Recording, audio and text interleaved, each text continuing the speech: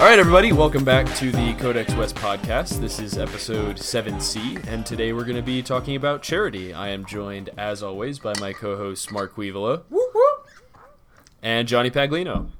Hey. If you didn't catch the earlier episodes this week, last episode I was actually absent on account of napping.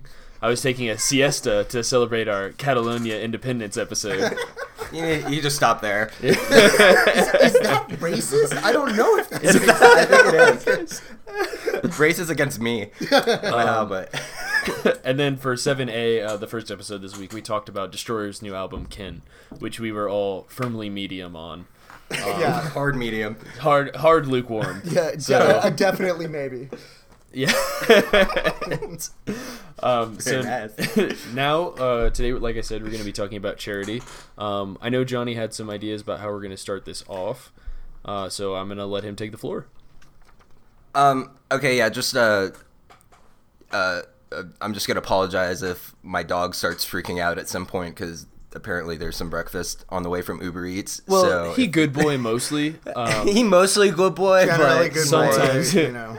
he attack, but he protect also. Yeah, Mark's like over it. Yeah, he's a good boy, but he's gonna ruin the podcast. But whatever. No, dude, Kaiser's a good boy. I'm fine with that. I love good it can't boys. be as bad as the time the guy dropped a dryer down the stairs while we were recording, and we had to cut like a whole minute of me talking. Probably.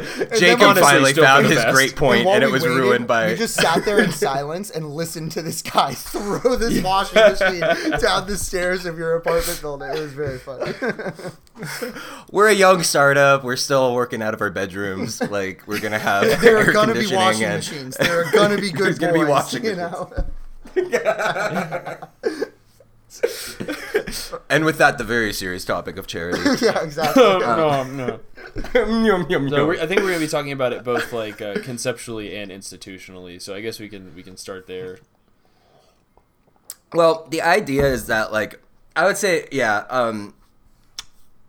this probably doesn't seem like a very controversial topic, but, surprisingly, it was not hard to find, these huge diatribes, against the entire concept of charity. Yeah, I'm not From surprised by that at all. people, yeah, but not from not from a point of selfishness. In fact, the opposite. So I think it might be helpful to kind of go through permeations of how we think about charity, and that maybe it's not all right. So for instance, I'll try to keep it somewhat anonymous, but I have a family story in my extended family where some of my relatives had a windfall of a couple $1 million from this property deal. And the husband kept all of his money basically. And then the wife gave it all of it to the church, the whole thing. Mm. And I can see this it being turns a point of out, dispute. yeah, well, it turns out the church is one of those without walls, I think was the actual church. Mega churches? You mean the mega churches. One of those scams that anoint your dollar bills in oil. Yes, yeah, it was they send you different No, colored they do. oil packets. Their seed, just yeah. It's so fucking strange. Turn your $100 bill into a paper airplane and send it on the Lord's wind. It's yeah, pretty much, man. But yeah, I guess that's the prosperity gospel. You give some money and it's supposed to get you into heaven. Yeah, that's what even though the tithing is. Bible particularly says that's Isn't impossible. That aren't they mainly Protestant churches? And isn't that the whole point of the Reformation? Wasn't that Martin Luther's point in the first place? I don't know, man. What indulgences? Sounds good. Selling indulgences. You give money to the They church. selling indulgences out Oh here. my god! See, you guys are just sycophants. This is ridiculous. We're apostates. Listen, tithing is in the Bible, bro. I don't know if you can reform the Bible, but Philistines. Yeah, exactly. But anyway, so it turns out the church that she gave all this money to, they got it was this whole tax fraud scheme. oh, nice. And the money just went nowhere, right? That was it. It was just gone. And so this is I just want to bring this up just at the beginning that you can't just it does when it comes to charity, there's some way in which we look at that situation. We go, okay, yes, the church itself was really at fault, but also there was some onus on the person giving this clearly, like, dubious church Right. any amount of money, right? And so it's a way of just like demonstrating that there are still, like, you can't just give charitably without thinking at all, right? Like you're not excused, or it's not virtuous is a better way of putting it, to just give money Right. charitably. Like, there is an onus on you to, There's oversight. You have to have some oversight. because that money could have, like, there's like people in need in that same family, right? And that money could have went to helping them and like bettering their lives. Instead, it went all to right. And so there was a way in which that there was something completely unvirtuous about giving the money in an incorrect way. Yeah, right? totally. And so you have to think about how you're giving charitably. And so this comes to basically like what is right now the most like popular view on this, which is like a Brian Singer is sort of like the champion of this, which is effective altruism, which is like, it's not enough to just you have to really think about, you have to do a lot of research, and you have to think about where your money is going to best. It seems pretty uncontroversial, but it turns out there's some implications to this. For instance, right? Like, if I'm like, one thing that we used to do was give, like, my mom and I, we would go to the children's home every Christmas and give gifts, like, like Nintendos and shit like that, where like they weren't like, it wasn't like food to the needy. It was like giving. It was quality of life. Yeah. Right.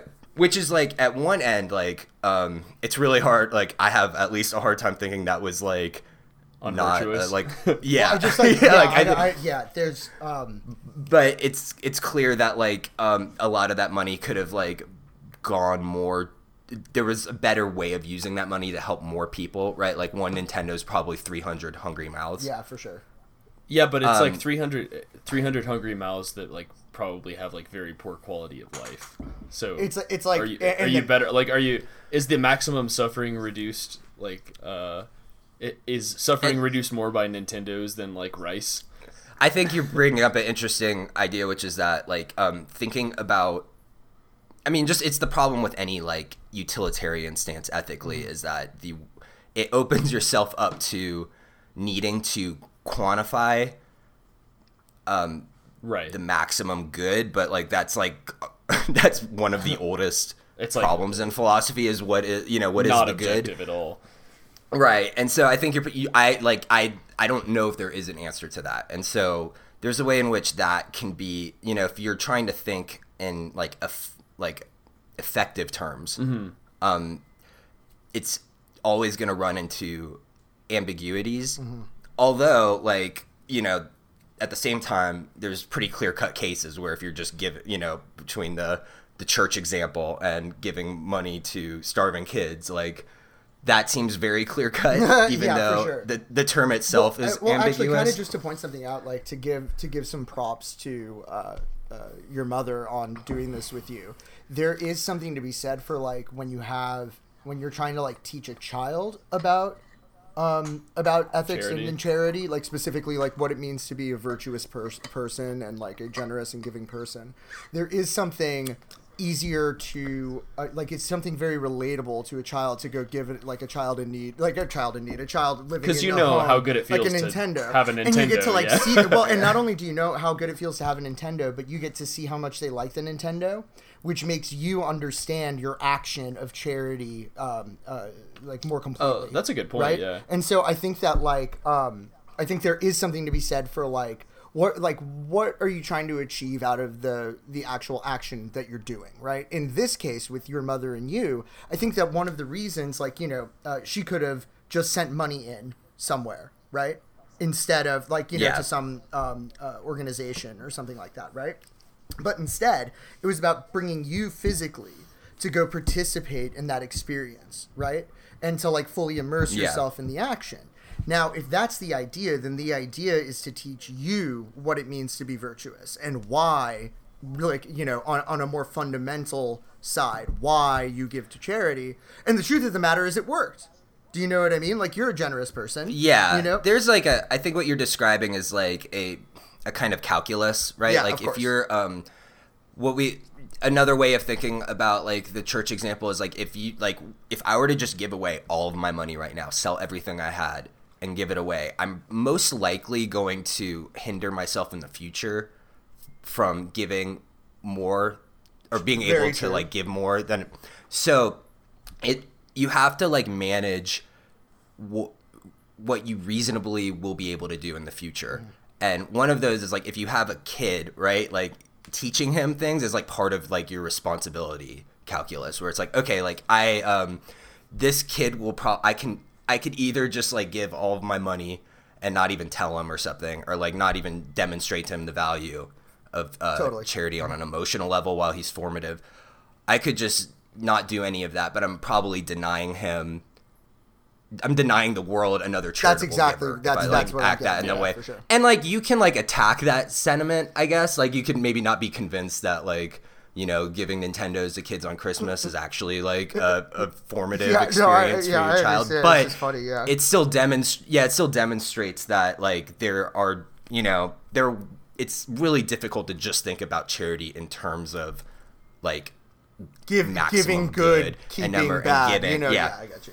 right. And then the other problem is like if you like we can't know the future, so a lot of that, you know, calculus is going to have to be, you know, just on the best information that we have, right? Like it might actually make more sense for you to sell everything and give it away now because you could die tomorrow. But like we don't expect to die tomorrow, right? And like we can't really act on that knowledge because like most likely we're not going to die tomorrow. We can only hope. We can only hope. Yeah.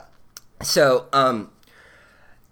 that's some way to already kind of like start thinking about charity just outside of like you know, creating maximum good, thinking of it just in terms of quantity. But I know what we've like kind of researched a lot on like against charity notions is that charity is some sort of like capitalist, like I don't even know how to put it. It's like it's like it's I don't know. Do you want to, Mark? Do you want to go into the thing that you watched? Actually, I would love to. So, I mean, like, there's another way of thinking about charity, which is like the class analysis, right?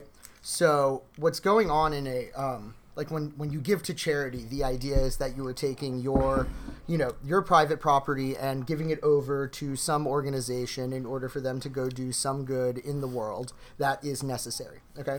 Now, kind of the problem with that idea is that the idea of charity itself is tied inherently to capital.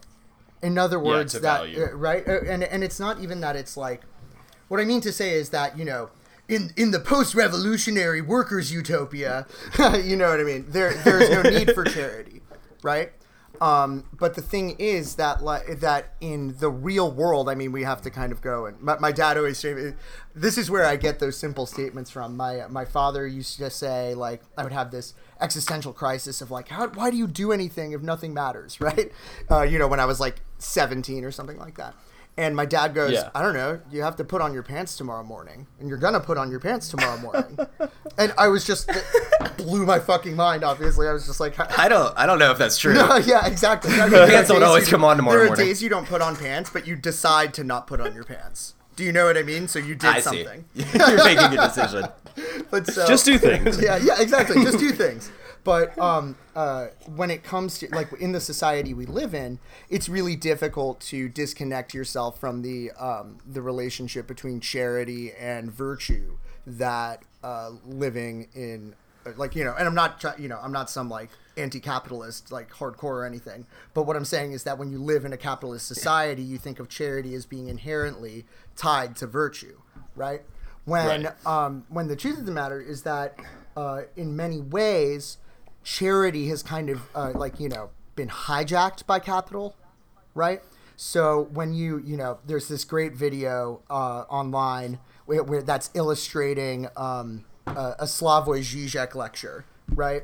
And it's actually very cool. I sent it to Johnny and Jacob yesterday, but it's called what? First is all about fallacy, coffee then ethics. is farce, or something like that. And the idea is he makes this point that when you go to Starbucks, right, and you purchase a coffee, what's going on is that, if you look at the signs and everything, they say, oh, we buy, the most fair trade coffee from only ethical farms in the world. Everything is organic, this, that, and the other. And for every cup of coffee you buy, we give so-and-so much back to these so-and-so people, right?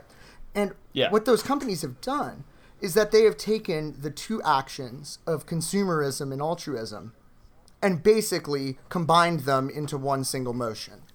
Right? Mm-hmm. And what that allows you to do is not actually participate with your altruistic action, which is a way of shielding you from the other incredibly selfish things you do in your life. Right? So buying... Yeah, I think the term he uses is like when you buy like at Starbucks, it's like you're buying into your own redemption as a consumerist. Yeah, exactly. Yeah, he says you are when you buy a cup of coffee, you are not just buying a cup of coffee. You are buying into a coffee ethics, and so on and so on. Right? Damn, it's good. Yeah, that's really good. But so that's great. I'm glad you like it. But so I actually use coffee ethics all the time as a joke. So like you can use that for everything. I just think it's a great term. If like Brittany's like, oh yeah, I'm gonna go pick my mom up from the airport, I'll be like, coffee ethics. Like it doesn't even it doesn't fit. It's just really funny. But so the idea is that when you go and you buy Tom's shoes is another great example. You buy one pair of shoes and they give a pair of shoes to some poor child in Africa or in some other impoverished area of the world, right? And the idea is that you're not actually participating at all with the understanding that there are millions of people in the world, billions of people in the world without shoes. Do you know what I mean? What it's done is that it's taken your kind of egoist decision to purchase a pair of cool-looking, popular shoes, and then combined it with this feeling of making you good. And so the idea is that, like, you actually feel more compelled to consume rather than give.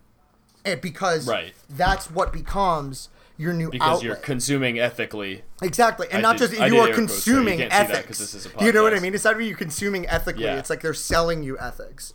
Right. No, that's totally true. And so I just like my problem with this is like it's not like an attack on charity per se, but just like the ideology of charity. Oh, and right? Absolutely. I mean, Slavoj Žižek is not like Randian saying that charity is bad. You know what I mean? No, right. This is like all leftist stuff, and like at the end, he's like, "It's not that I'm anti-charity," and it's just like, then what have you been talking about?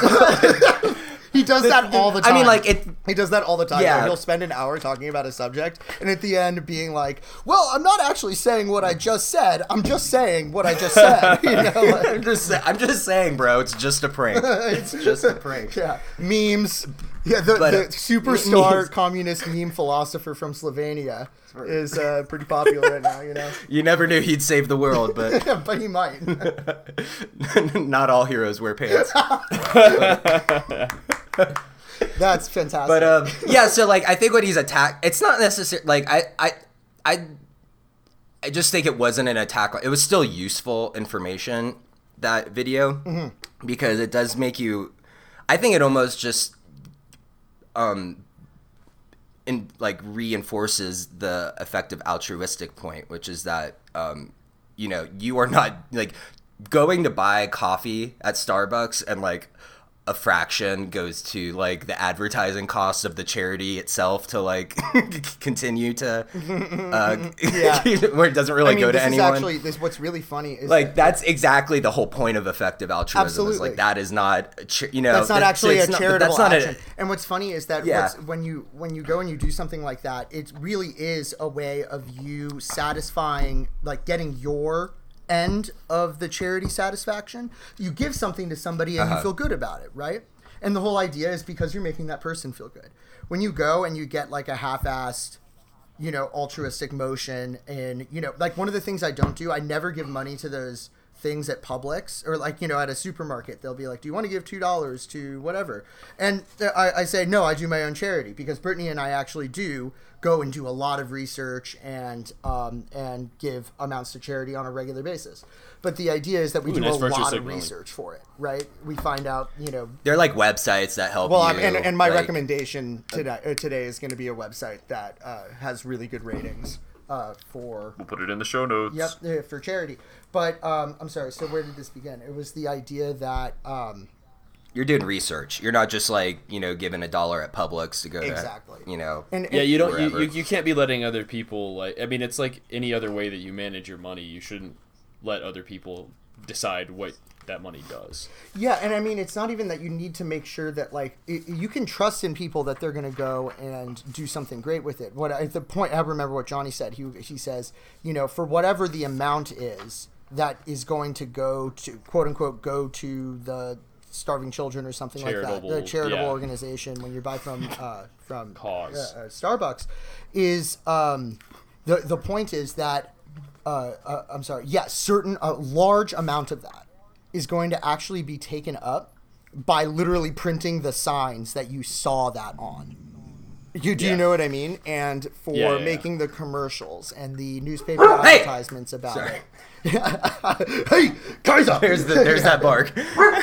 Sorry, a producer's making a lot of noise. Yeah, exactly. Kaiser the producer. Kaiser the producer sounds like a dope hip hop artist. Just saying. Young Kais. But yeah, so the idea is that there's going to be a lot of overhead in these different private charities that you give to, and not just to get outside of just the consumerist action. If you go and you give to the Red Cross is actually a poorly rated charity, right? Generally. Now, whatever that's based on particular criteria that you find important, right?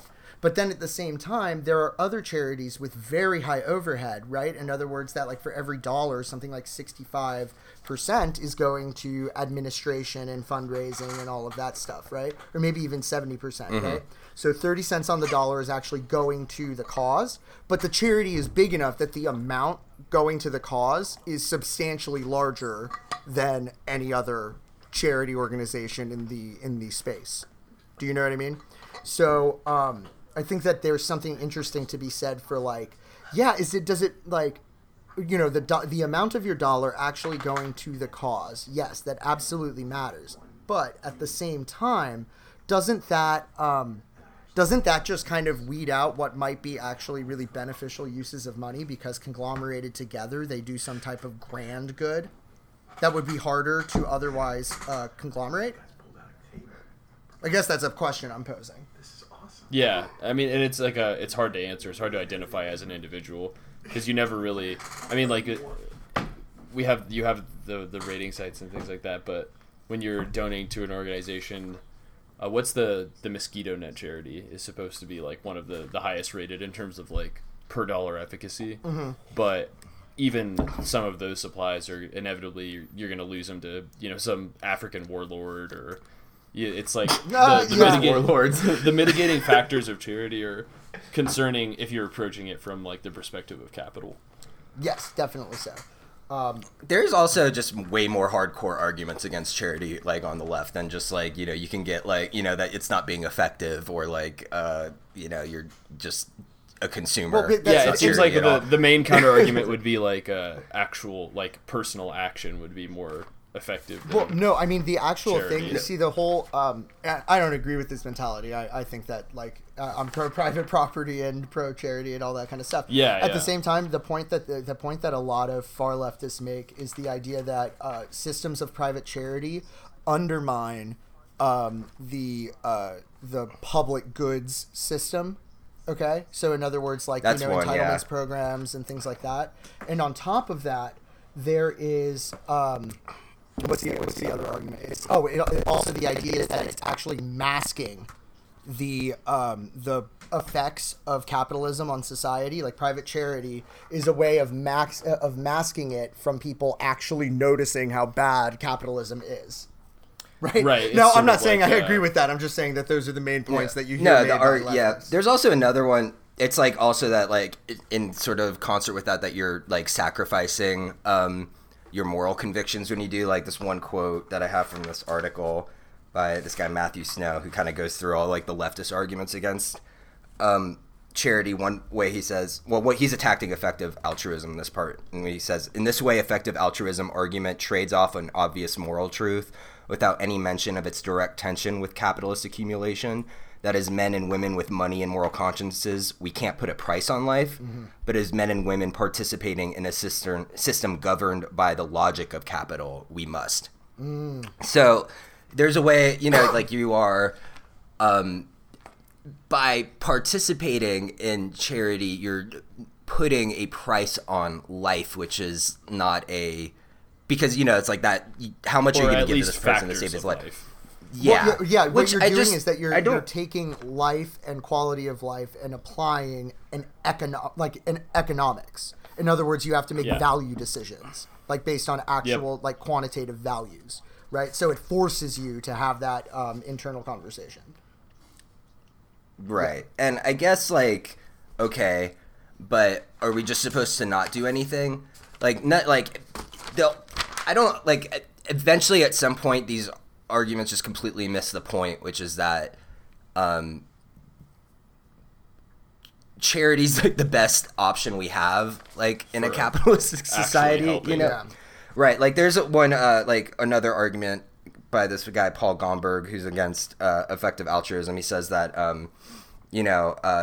Singer's argument promotes political quietism by shifting our focus from political, social, and economic issues to abstract philosophical arguments. Absolutely. Yeah, that's where I would say it's the exact opposite. I would just say it's the exact opposite, though. It's like if the effective qualifier, or in effective altruism, the effectiveness qualifier is already a concession that we have to think in terms of practical enacting. Like there's a pragmatism. Yeah, the cause, which is like it doesn't have a just on its mere concept alone. Not its, the people who participate with it and they bring in their other baggage, but just on the mere concept alone, it is not a pro or anti-capitalist position whatsoever. It's just a position. It's just like a principle by which you should live regardless of what kind of society. Yeah, selflessness in a capitalistic society is almost like if you're participating in an act of selflessness, then you're necessarily sort of breaking a paradigm. Yeah, and you could think because it's a timeless position that it is abstract, but it's actually just a practical principle. It's that's a different type of abstraction that it just applies. That's just it's formal in that way. It's not abstract because you very much know how to enact it. The idea is to figure out how to enact it in every situation that you're in. And it also misses I think these Marxist critiques of charity also kind of miss the point in terms of what charity is, because I don't think charity just is about money, right? In the philosophy of language, there's this thing called the principle of charity, which is a interpretive principle, which is that usually let's say you're this is going to be really crude, but let's say you are trying to figure out, it's called I think Donald Davidson's, it's this hypothetical thing of radical translation, where you are looking at someone you don't know anything about their language, right? And you have to over time try and piece together what their language is. One of the first principles you have is that person has a body of beliefs such that they're mostly consistent, and that he's trying to speak to me in the most rational way possible, right? Obviously people don't always talk like that, but if you're in an interpretive position, then you have to have faith in that person that they're going to be communicating. The idea with radical translation then, or with a principle of charity in a interpretive context, is that you are being charitable in terms of your belief that the person you're speaking to is rational. Right. Who's the receiving audience on the end of when you talk about charity, or when you participate in an act of charity? No, you're giving charity. You're giving a charitable view. You're taking a charitable stance on the speaker's rationality. Oh, okay. Yes, for sure. I understand. Right. Yep. So, the charity in that case is just the presumption that the person is trying to speak to you faithfully, which. That doesn't. I don't even that level of charity, right? It seems completely impervious to a Marxist critique, because it's just not. I don't know what the communism of philosophy of language would look like. Yeah, but But nonetheless, there's like a way in which we use the word charity in that case, and it means something. There's a way in which it still exists on the continuum of action, that when you give to a charity, you give them money. It also works because you have a faith in both cases that money is going to help something, and that act itself is essential to the goal that you're trying to reach.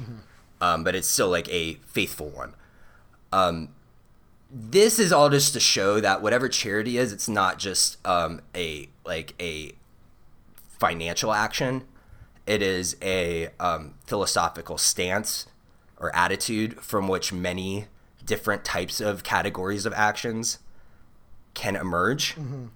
And so if you are if your greatest critique on charity cannot exist outside of a class critique, then it seems as if what you're really arguing against isn't charity, but like it's just an instantiation of your argument against class. Oh, well, there's right? also, there's also something to be said for like, yeah. That's enlightening, only because I can think of plenty of actions that are charitable that actually have nothing to do with class. Like, you know how like old people without kids in nursing homes, you can go and like, hang out with them and play checkers or something like that. You can volunteer to do that. Those people might be far richer than you. Do you know what I mean? Like, those old people could be millionaires. Yeah, right. Do you know what I mean? You have no idea. That doesn't matter. That's not why you're going to play checkers with them. And that has very little to do with class. Somebody would tell me that has something to do with when we say class, the items of class. So like old people are technically lower class, right? When we start to get out of it. But that's also an overextension of the concept of class, and would kind of deteriorate. It would start to dissolve other portions of, it wouldn't hold up with other portions of Marxist critiques, right? So I think that's actually an interesting way to put it, is that like, there are plenty of acts of charity that have nothing to do with class. So taking charity and trying to pigeonhole it into a purely class analysis doesn't actually get you very close to an answer of what the correct use of charity as a function is. Yes, I agree. I agree with all of that. And that's also to say, another way of putting that is like, even in your post-capitalistic society, like we will like something like an effective altruism like would still hold. Yeah. Like it's not, you could still be like you're saying, like just because of everyone, basically, and like, if everyone has what they need, right? Mm-hmm. Like you still are, there's still so many other variables, right? Yeah. Like, are you happy? Like that's sort of, that you could be as rich as you want, and like that could still be a problem, right? Yeah, it's like giving, is the idea of giving joy to somebody else, that's obviously charitable, but it has nothing to do with like money. It's your time you're giving up, so it's like that's the charity you give. But there's so much more going on in the universe. Right. It's not like you just go sit in an old person's room. You like engage with them and talk. Like there's so much more you do in that charitable action than just give up your time, right? Because like here's a sort of to just go into a new direction. What do you guys think about this little thought experiment? Like this article that I was reading from before, it kind of opens up this with this thought experiment, which is like, you guys know about like the when let's say you see like a child drowning, and you are within, it's within your abilities to save that child. Yeah. Do you have an onus to save that child? A lot, like the obvious answer is like, well, yes, it's within your reach. It's not like you're giving, just like it's such a obvious, like you need to help that kid drowning. Yeah. But what if that kid is drowning with like outside of your reach, but you could just save him if you sent like $1 to like the guy, you know what I mean? Yeah. Like in some weird way, like do you still have the same onus to help that child? Well, and then I think that the sort of the fatal flaw of this like thought experiment is the immediacy of the action is required. Like if a kid is drowning, then you're compelled to act immediately, right? You have you feel a moral obligation because the kid will die if you don't act within a minute, Right. in this other scenario, you're not actually confronted with the problem, which I think actually plays into the ethics. Like if you are not certain that dollar is going to, I mean, if you're certain that giving $1 to X charity is going to save somebody's life, then I think you're ethically obligated to do so. But when you aren't, like, is the act of giving money equal in any way to the act of physically saving a life? Right. I think this is where that's pretty much where I would agree with, is that like there's a part of me is like, yeah, like you do have an ethical responsibility to try your best. Mm-hmm. And we have enough information now to know that people are hurting, and if you have the expendable income, you should be doing things with it to help people. But it is a very different action than, saving, like jumping into a pool of water to save a child. Yeah, exactly. Yeah, and I mean, there's also something just very simply different about, like, it's not just, when you said immediacy, the thing that I was actually thinking was like practically, I'm at the water's edge, I can jump in and save the child. But a child in Eritrea dying of famine, cholera, or any of the famine. Yeah, who knows? Loving the time cholera or whatever is my level of empathy. Cholera or bust. Dying of obesity. That's the name of my new charity, Cholera or Bust. But so I don't know if that gives people cholera or cures cholera. Pop your cholera up. Exactly. It's got to do with Give cholera. to me your leather, take from me my cholera. But it's like the same idea of, like, if there's a kid in Africa that's dying of famine, I can't like go give him a sandwich. If there's a kid on my street dying of famine, I can go give him a sandwich. Do you know what I mean? Yeah. And I think that's like another thing that this thought experiment kind of it tries to make a false equivalency in a certain way between the actions, totally, even though I know how related they are and I understand the value of the experiment. I think that there's something to be said for, like, I literally can right now do this, or there's that makes me think of something else too. I think that, like, previously the texture of this conversation has been sort of tied to a sense of global charity. But isn't it more ethical to act locally in ways where you're involved with the community in a way that you can ensure that your charitable actions are maximally effective? Well, I'm sure that your interaction would be more meaningful. When I say meaningful, I mean in a broader sense, right? Like you're like, if you give to a charity, the charity goes and does something that's different than, like, being directly involved yourself. And, it certainly, like, feels more ethical to go work in a homeless shelter than it does to give $10 to Malaria Net AIDS Foundation or whatever. Yeah. Well, I think what you're saying is that it's like you can be more certain of the impact of your actions if you're doing it yourself. Certainty, yes, but there's also, like, I guess a very, in a much more abstract way, like a feeling of efficacy that you don't get from giving in other ways. Like, my concern with charity isn't, I have no problem giving money to charity, but I would much rather act ethically in a daily sense where I can see the impact of my actions. Yeah. And it has nothing to do with, like, here's the difference, making me feel good about, like, myself. It has everything to do with that. Could be like a class thing though, because, like, I'm at, like, would you say it's more ethical for Bill Gates to, like, give money to curing malaria, or for him to, like, start a community garden? No, I think it's definitely more ethical for Bill Gates to eat, like, local raw vegan.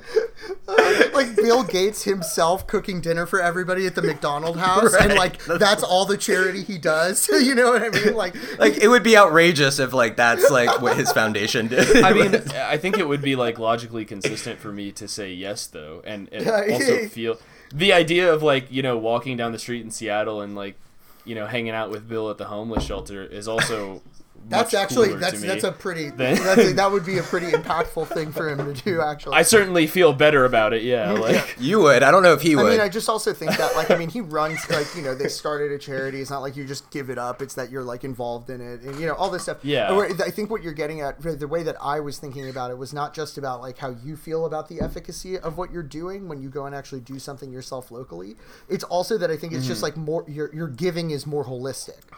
Like, Sure, like yeah. a dollar is different than if you make $1 for a minute at a time or something like that in your regular life, right? If you go and spend that minute with someone else, it's not like you're spending doing something in your community rather than just giving the dollar.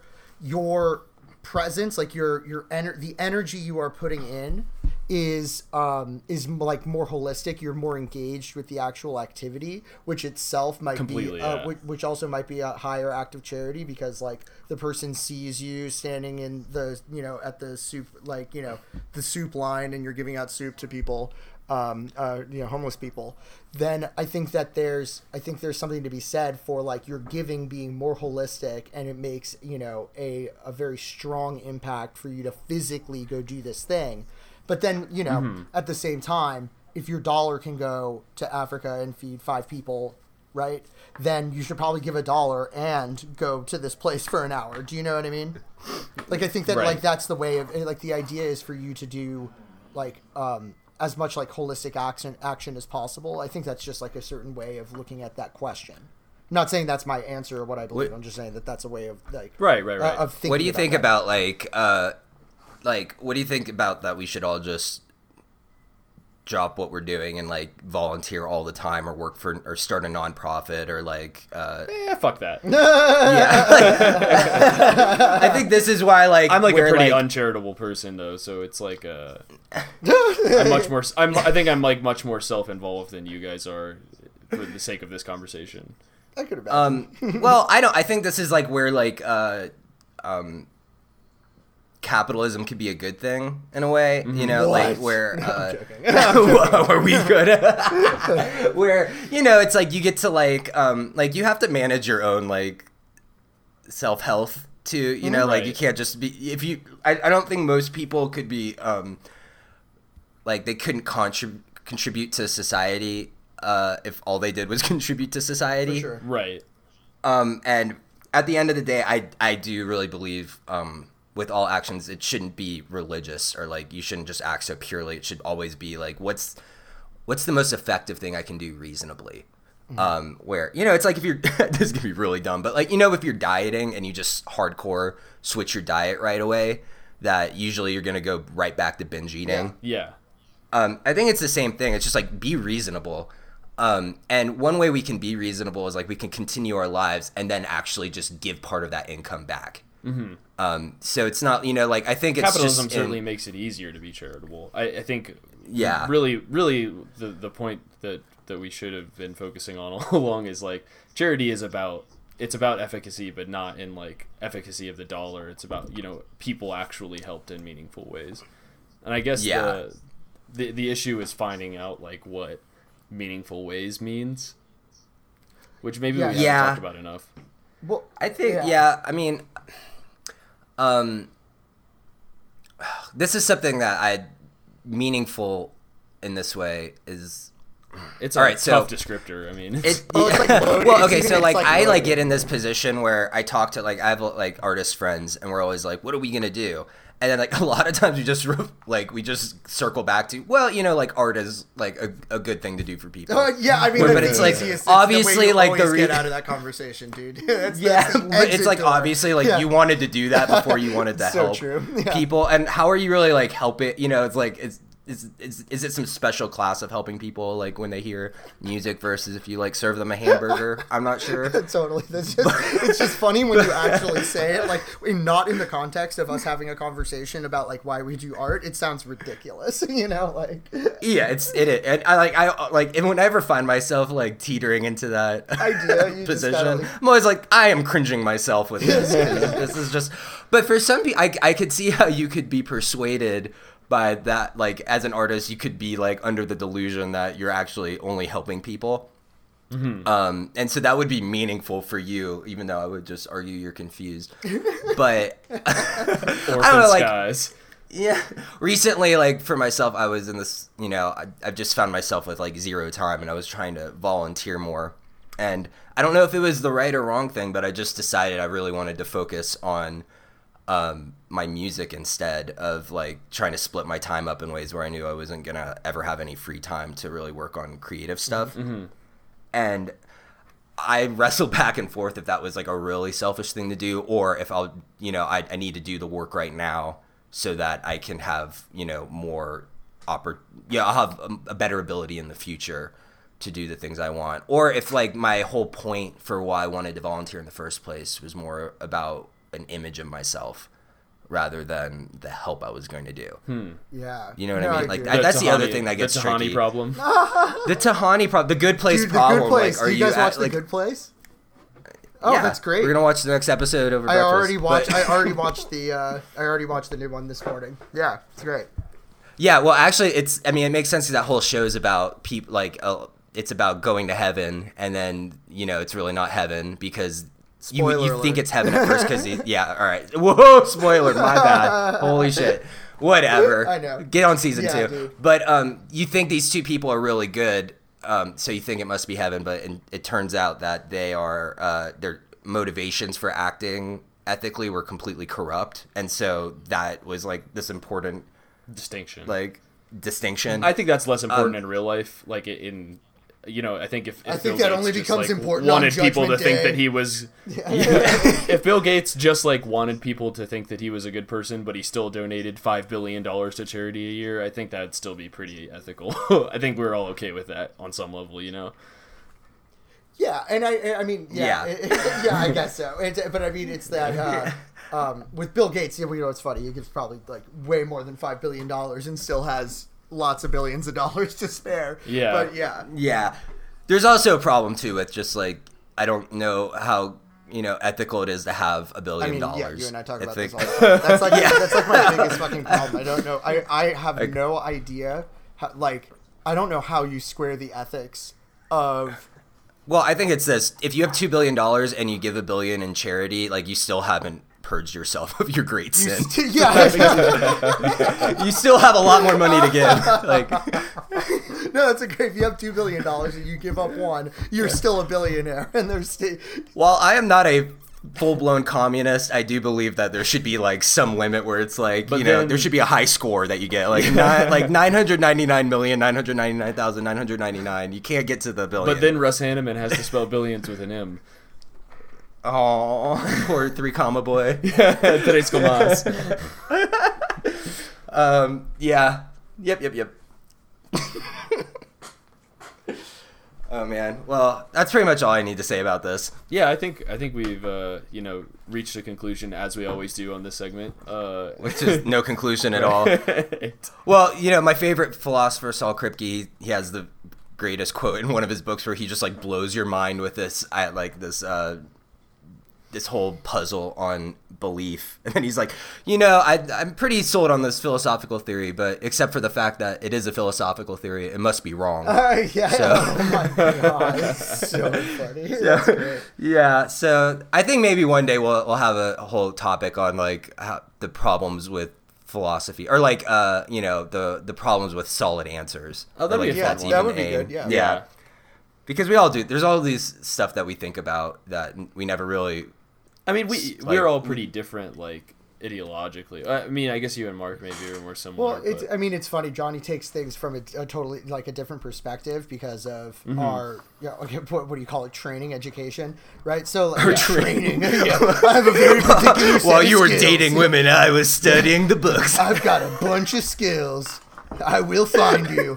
But Johnny, wow. Perfect. The philosopher's blade. I'm crushing the impressions today. My Zizek, my Liam Neeson, my Liam Neesons, my niece.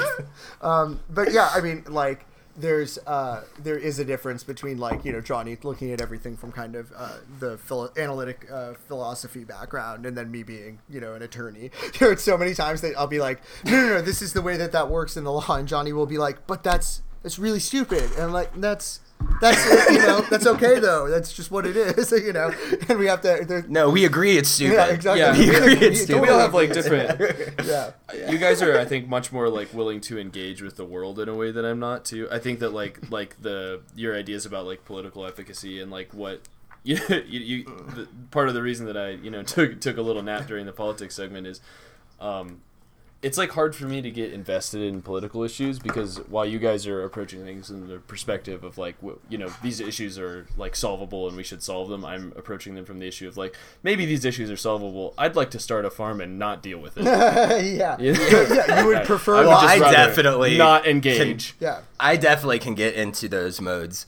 And I don't know, sometimes I think it's just like a, you know, like, I don't know if I'm really like that, what you're describing, because I mostly just sit in my room and make shit. I don't know, you know, like, I don't know how, you know, I give some of my money to charity, and that's really all I do. Like, I'm not, but the politics thing, I think it's, you might be right, but it's just also understanding the world you live in. Yeah. And I think, you know, there's a natural curiosity in people for that. That's not something special or like has to be connected to like policy beliefs or you know a positivism about how you can fix things on large scale issues. I think it's just like mostly if I'm reading about how, you know, like when we talked about Catalonia, right? Like, I'm never going to do anything about that. Like, knowing anything about that subject is purely to, like, What could you do? satisfy a curiosity about the world. Barcelona and start trying to convince all these Guys, I got Catalonian this. I've got the answers. Exactly. We're sending Johnny Paglino. You know, Yeah. the Henry Kissinger, I don't know. the Henry Kissinger of the millennial generation. Oh my God, kill me now. Just kill me now. Oh man. Destroy me. But anyway, that's fun. For sure. It's a fun day. It's a fun day. Yeah, it's Friday, motherfuckers. Oh, your dad comes in, and so Jacob's dad's here right now visiting, and he orders some breakfast, so he goes out like out of the apartment to get it from the delivery guy, and then he walks into the wrong apartment and starts laying out the breakfast. Oh my God. Until he realized there is no dog crate. He walks around and he sees that we're not there podcasting. Holy shit. He backs it up and comes in here. And then opens the door and starts telling me the story while we're While we're podcasting. Dude, he had to tell you that story right the fuck then, man. Like there was. It's true. I didn't even feel bad. I was like shooing him away. He's like, "No, you don't want to hear you're this." shooing away. He's like, no. Take your headphones out. Take your headphones. This is the same man. While Johnny and I were living together in Chicago, my dad came to visit, and I think we were all like, we had all gone out. We were all kind of drunk and we were trying to hail a cab to get home, and my dad sees a Domino's delivery driver, hails him, then actually gets the Domino's pizza delivery driver to drive us home. Successfully hails the pizza driver and gets him to take us home. What? It was the world. I don't even think I was wearing a shirt. Yeah, the world functions for my father in a different way than it does for most Seriously, people. clearly so. That's incredible. The rules are different. Amazing. Yeah. I can't even knock that. That's like it's a big achievement. You're gonna tell your grandkids about that. Your grandfather was a great man. Your grandfather. It was One time. He still is, Yeah. but he was too. He used to be, but he also is. You guys want to get into the recommentates? Take your golden opportunity. Recommentates, Take please. some My recommendations. dog is freaking out. Ready to... Mark, why don't you go first today? Okay, cool. So I've got two. One is related specifically to the charity topic that we talked about. Another today. fucking I know, they're another double two feature. recommendation Dude, game. I'm just taking license where I can, man.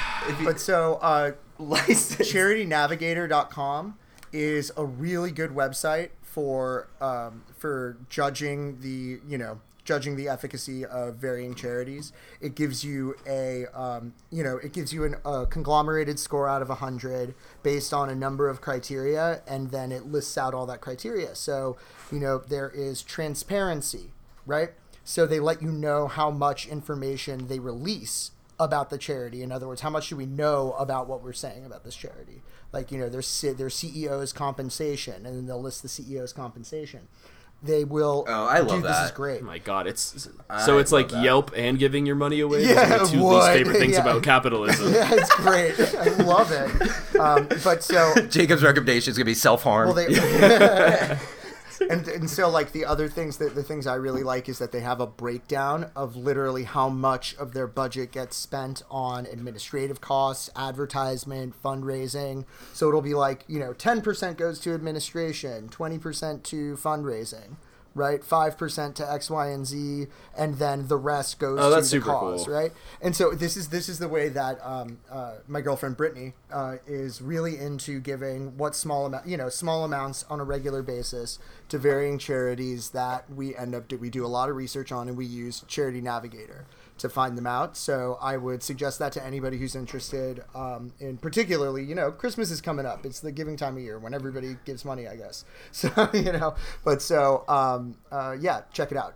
The other thing, this is brief and it's kind of funny. It's like, I don't know if this is a controversial recommendation or not, but I saw LCD Sound System 2 weeks ago, last Wednesday. Controversial. Right? Exactly. Last Wednesday, not 2 weeks ago. Last Wednesday. And they're on tour right now. Everybody should go see LCD Sound System. They still rock, dude. I can't believe it. James Murphy is getting so old. Why would he still rocks, dude. It's the best.